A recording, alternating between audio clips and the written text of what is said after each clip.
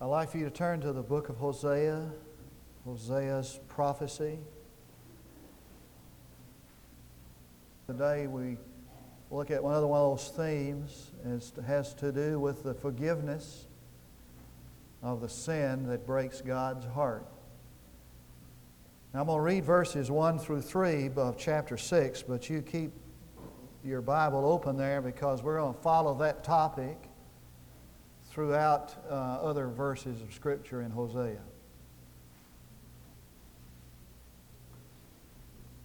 Come, let us return to the Lord, for He has torn us, but He will heal us. He has wounded us, but He will bandage us. He will revive us after 2 days. He will raise us up on the third day, that we may live before Him. So let us press on to know the Lord. His going forth is as certain as the dawn, and He will come to us like the rain, like the spring rain watering the earth.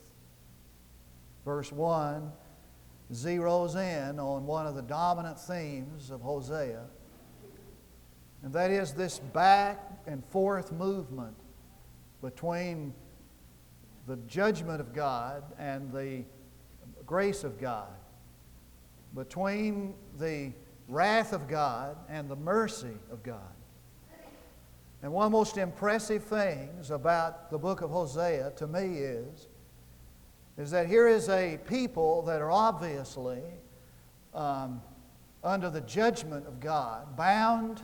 God is bound to judge this nation, and yet He continually holds out in the darkness of this judgment a ray of hope. And it's obvious that it's God's desire to pour out His mercy and to love and to heal, and they won't let Him. And so what you have in chapter 6 is God wanting to bring revival, but chapter 7, they won't let Him. Look how he starts chapter 7. When I would heal Israel. When I would heal Israel. And it's obvious that the divine intent of God is to heal. But Israel is worse off than Israel thought. Sometimes we don't know how sick we are till we start trying to get well. We go to the hospital thinking I'm going there for a little minor surgery. Turns out to be a major disaster. And what God's desire is to heal Israel and to save Israel and to bless Israel. But Israel's worse than Israel realizes.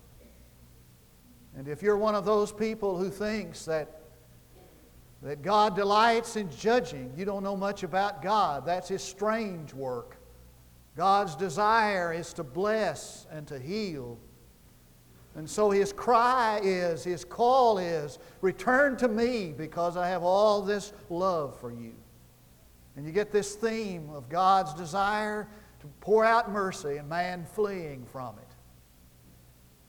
Ron Dunn tells about the time he went to a gun store to buy his son a gun. His son decided he wanted to learn how to shoot a gun, so he went down there to buy his son a pistol.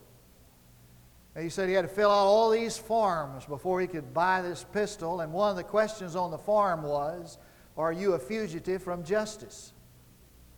Now, how are you going to answer that? Yeah, I'm a fugitive from justice. I broke out of San Quentin and I need a gun to bump off a bank. I'm sure.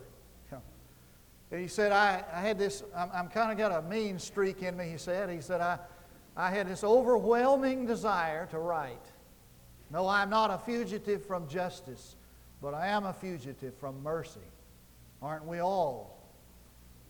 And God wants to pour out His blessing on us and bless us and heal us and save us and bring love into our life. We won't let Him. And so Hosea is saying, as God's mouthpiece, return to me. But that's not easy. I tell you, it's a lot easier to get into the far country than it is to get out of it. And it's a whole lot easier to get out of fellowship with God than it is to get back into it. And so the question is, once you drift from God, once you get away from God, Once you get out from under this blessing of God, how do you get back? I have the answer, I think, for you in 3 points and a poem. My poem goes with point 2, however. Point 1, there needs to be the recognition that God is the source of our affliction. Look at verse 1 again. Come, let us return to the Lord, for He has torn us. He has wounded us. Now I need to say two things about God, the source of our affliction. The first is going to shock you, so don't turn me off until I have a little bit of time to exegete this and explain it. First thing I need to tell you is that God becomes the enemy of the unrepentant. He is your enemy. Now that's somewhat shocking to think of God as our enemy. But James puts it like this. He says to love the world. And they saw all this stuff going on in their life. They were literally bleeding from wounds, black and blue. And they looked around. And the initial response was to say, well, I've done something wrong. There's a demon here. And God said, no, your enemy. I'm your enemy. Parenthetically, in this election year, everybody else is saying something political. America's greatest enemy, in my humble and accurate, America's greatest enemy, the communist Chinese, America's greatest enemy. Of the book of Genesis, this nation decides we're going to build a tower to one language, one religion. It was Israel's, it was ethics. We're going to build this tower and have one world government until they understood that they were facing some opposition there. Now, who would undermine it? They came to discover that it was God Himself who was burns. If you're not rightly related, depending on your relationship to it. And God said, He is our enemy. Unrepentant enemy. I will heal them. I will fill them. Now, why does He wound and tear us? So He can heal us. I am hungry in the wilderness in order that I might feed them. Now, they could bring them to the place that they would taste of His manna, and they would never come to the place. If you never get hungry, you'll die. To a man not long ago, he said, I've lost 60 pounds. I said, well, I must have found it. Said the doctor told me that if I didn't start eating, I was going to die from starving. Makes us hungry, so we'll eat. Nobody likes pain. You know what it'd be like if you never felt pain that you don't like? That's where leprosy, in leprosy, your nerve endings die and they feel no pain. I've read where a leper dropped something in the fire, reached down in the fire to get it, didn't even feel pain till his hand burned off. Frankly, I'm kind of glad that when I put my hand on a hot stove, something in my brain screams to my arm, move your arm, stupid. Your hand is going to burn off. You know, pain is a gift nobody wants. You know how I know that there's bread in this world? God's given me a hunger for it. You know why I believe there's a heaven? Because I have a yearning to go there when I die. You know why I believe there is a God? Because somehow God has created me so that I have a desire for Him.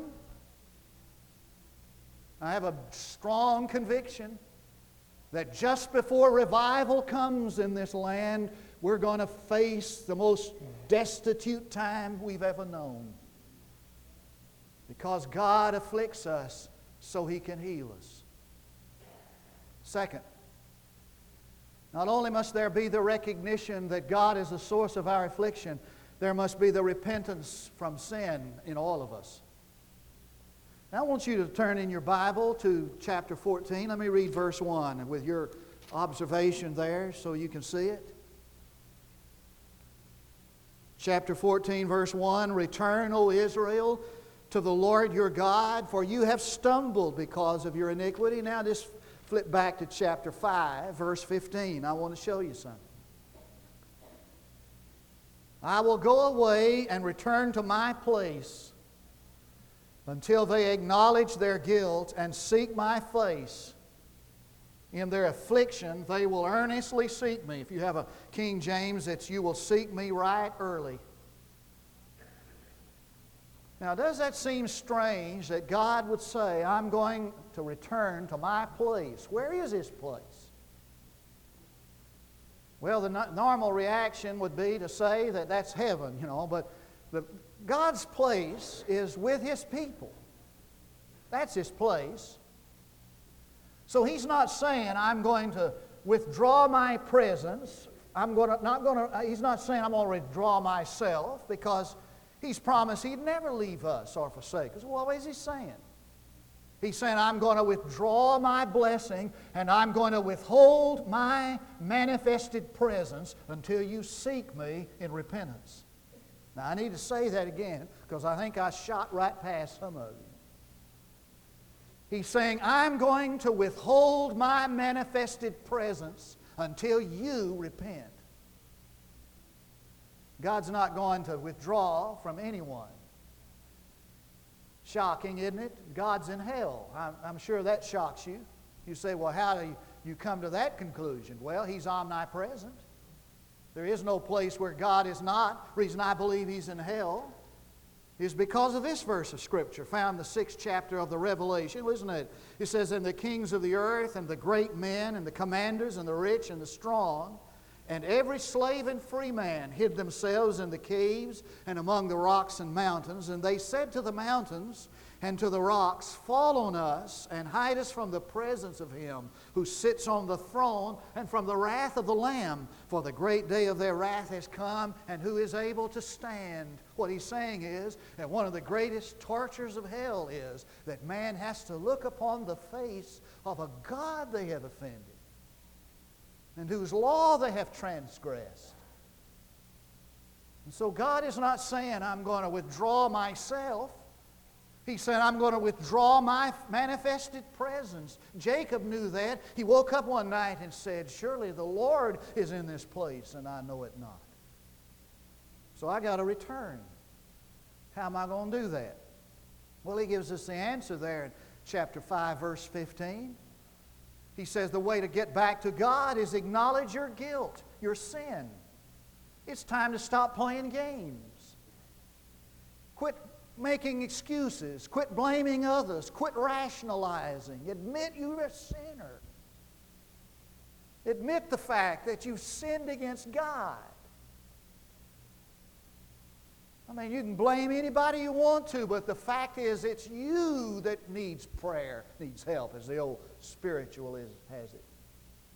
Ian McLaren has a story about a man by the name of Andrew Harris, who was elected elder of a church in a little community in Scotland. Those communities are called Kirks, Kirks. And he said it came time for a hearing of objections for Andrew Harris to be elder. And he said the moderator got up, called his name, Andrew Harris. Are there any objections of him being elder in this church? Nobody said a word. Everybody believed in him. Little bit Andrew Harris stood. He said, ladies and gentlemen, there's a man in this city that I have deep envy, about which I have deep envy. And since I'm a true witness to the life of Andrew Harris, I object. He does not deserve to be elder in this church. And sat back down. And Ian McLaren continues like this. Listen to this. Most of us are not so honest. We would never admit openly to this self in us that wants to strut, to the big I that wants to be God, to the man inside the coat and the contempt he holds for other people deep down in the hush and hidden places of the heart. He would never come right out and admit it. So we cover up and we wear a false face and we put on, as some animals do, a protective coloration. We try to make the thing seem admirable, even righteous, a deception which in itself is a part of the nature of sin.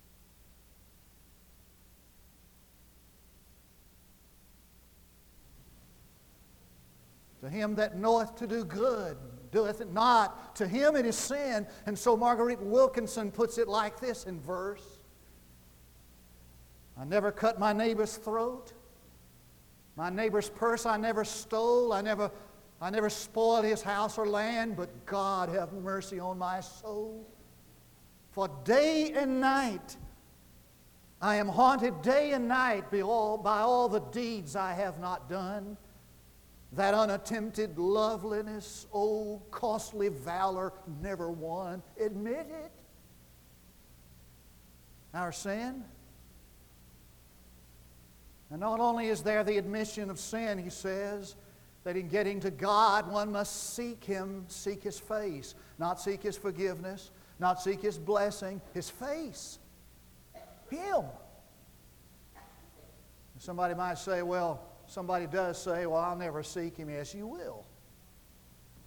God says, in essence, I promise you, I'll guarantee you that there'll come a day when you want me so badly, you will do anything to get me. Now I want you to turn to chapter 10. We're going to look at a parallel verse here. Chapter 10, verse 12.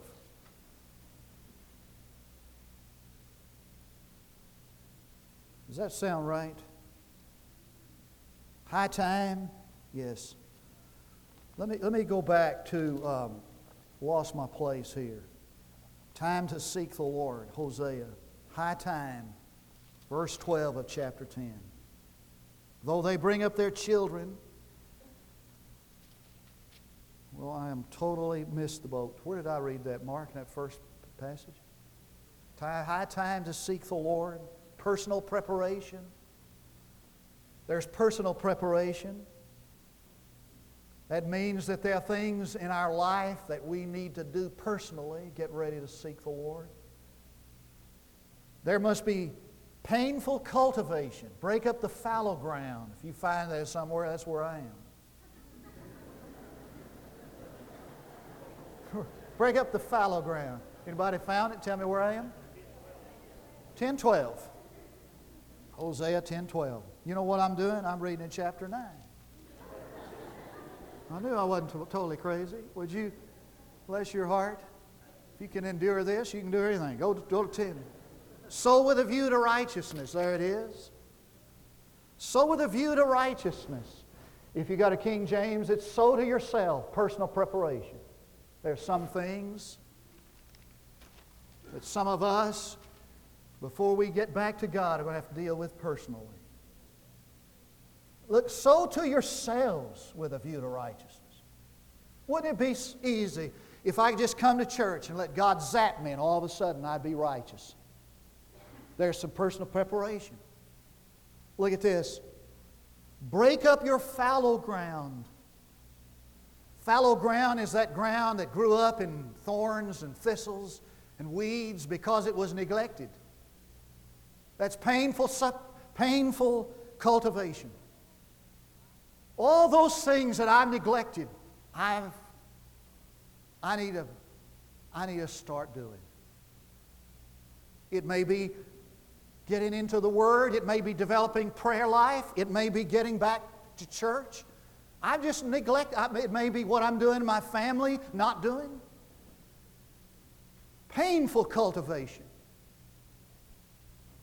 And then, until He comes to rain righteousness, that is persistent supplication, which means that I'm going to stay on my knees until I get back to God. No more television, no more vacations, no more anything until I get back to God. And I'm going to stay on this, and I'm going to stay at this, and I'm going to stay with this until I find Him again. Persistent supplication. That's how you get back to God. Repent from sin. One last thought. It's amazing when you lose your place how hot it gets in here.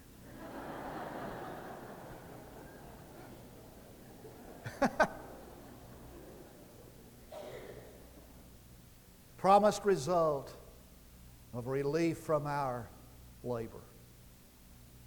When Israel, chapter 11, verse 1. When Israel was a youth, I loved him. and out of Egypt I called my son. I'm thinking today of what fatherhood's about. Sending one off to college, last one next week. Whew. Tough. This is normal thing that a father teaches his child how to walk. Normal thing. I love being a father. Burping them and all that good stuff. He said, when Israel was a youth, I loved him. I taught him how to walk. Normal as it can be. He said, I took him in my arms, put him on my shoulder and burped him. Normal thing. Oh, I know what it means to be a father and all the experience of that.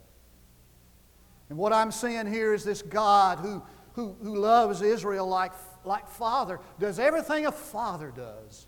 Then he shifts the metaphor in verse 4. He says, I led them with cords of a man and with bonds of love, and I became to them as one who lifts a yoke from their jaws, and I bit down and fed them. And all of a sudden it's not a father holding his child in his arms. It's this owner of a beast, a burden, who's taking the yoke off and feeding them. Now, do you see something goofy and something kind of out of place there? I do. Where's that yoke? Where's that yoke? It's on his jaws. And you ever seen somebody plowing with an oxen? With oxen? Some of you are old enough to remember that. I won't call your name, embarrass you, but you can remember that. You've seen pictures of it, seen it in movies. Where's the yoke on an oxen? Isn't it on the oxen's neck and shoulders? Of course it is. Well, what does it mean the yoke is on their jaws? You know what he's doing? He's doing two things. He's showing how out of place sin is in Israel's life. It's as out of place as to put the yoke on the jaws. Sin doesn't belong in your life. Sin doesn't belong in the life of a believer, in the life of a Christian. That's no place for it. It's as out of place as yoke on the jaws. Second thing he's doing is he's telling us that until the yoke is removed, until the sin is gone, you're always going to have that gnawing hunger that's never satisfied. You can't eat with a yoke on your jaws, can you? You can't eat with a muzzle on your mouth, can you? So God is saying, let me tell you, you're always going to have this hunger and this need and this unfulfilled, gnawing desire until you let me take the yoke off your jaws and feed you. And that idea is to bring that to your life that satisfies you.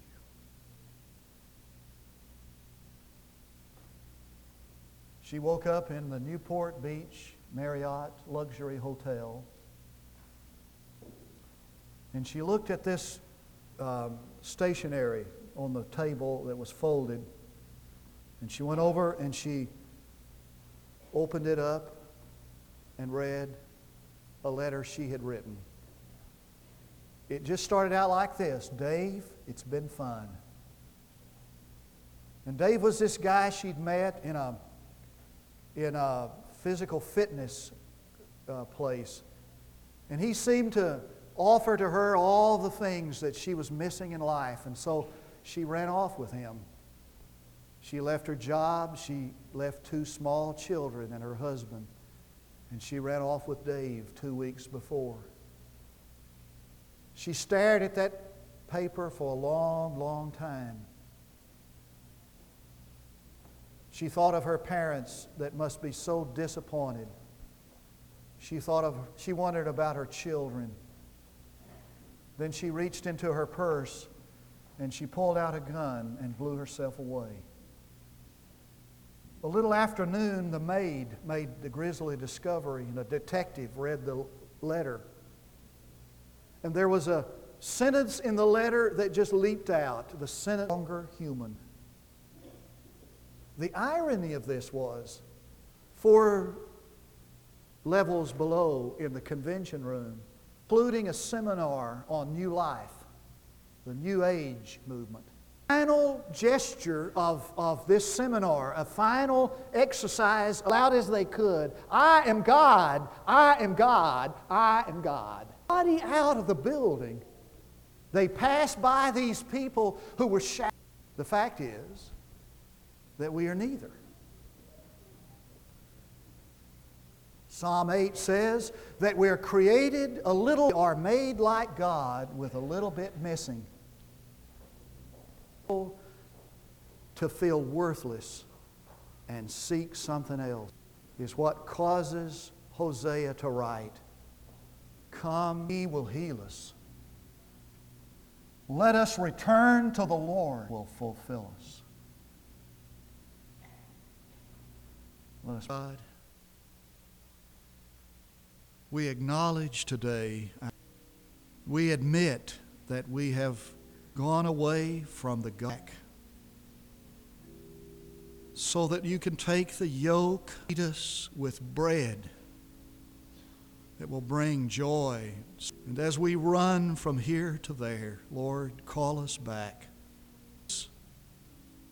Forgiveness. For I pray, if there is one today who has never given himself to Christ, heart and life to Jesus Christ, to be saved, to know Jesus Christ as your personal Savior. That's acknowledge your need and come to Him. Or perhaps you need to return today. Or to join this church. I invite you to do it while we stand to sing.